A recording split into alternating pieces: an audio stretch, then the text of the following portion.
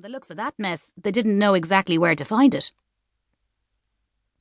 They both observed the turned-over soil, dark and rich from the recent rain. Maybe Tony noticed it was backing up before he left and tried to fix it, though he didn't mention anything. The plumber approached the metal manhole cover. "Someone's been at this for sure." He kneeled down, slipped a small crowbar from his toolbox, and placed it under one edge of the cover. He glanced over his shoulder at Mrs. Coffey. "You might want to stand back a bit. These things reek to high heaven when opened." She duly took a couple of steps back and pulled her jacket tightly around her. Paddy flipped the cover off and once again averted his nose to evade the malodorous stink racing up to greet him. Waiting for the air to clear a little, he was reaching for his torch when a horrified cry from behind stopped him short. He shook his head.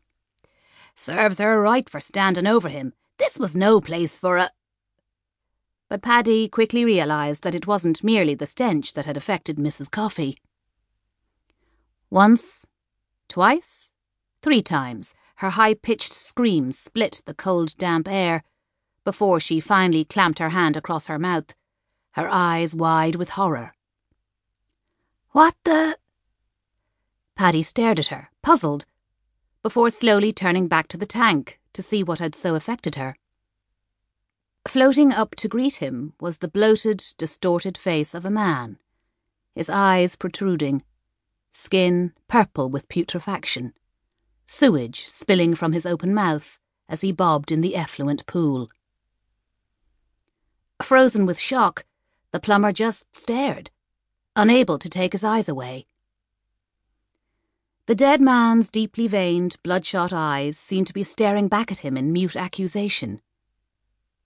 Behind him, Mrs. Coffey was whimpering little sobs of pure animal fear and horror. Finally, Paddy Murphy gagged and fell backwards onto the damp grass. "Jesus Christ Almighty!" Chapter 2. "Can you please state your name and occupation for the benefit of the court?" the lawyer asked. The oak-panelled courtroom was still, all eyes on the woman sitting in the witness stand. She sat upright, her piercing blue eyes fixed on the man who was questioning her. Patrick Masterton was a picture-perfect lawyer, in his immaculate dark suit, crisp white shirt, and just enough grey in his hair to make him appear distinguished. As Masterton referred to his notes, a court artist worked quickly to capture the scene.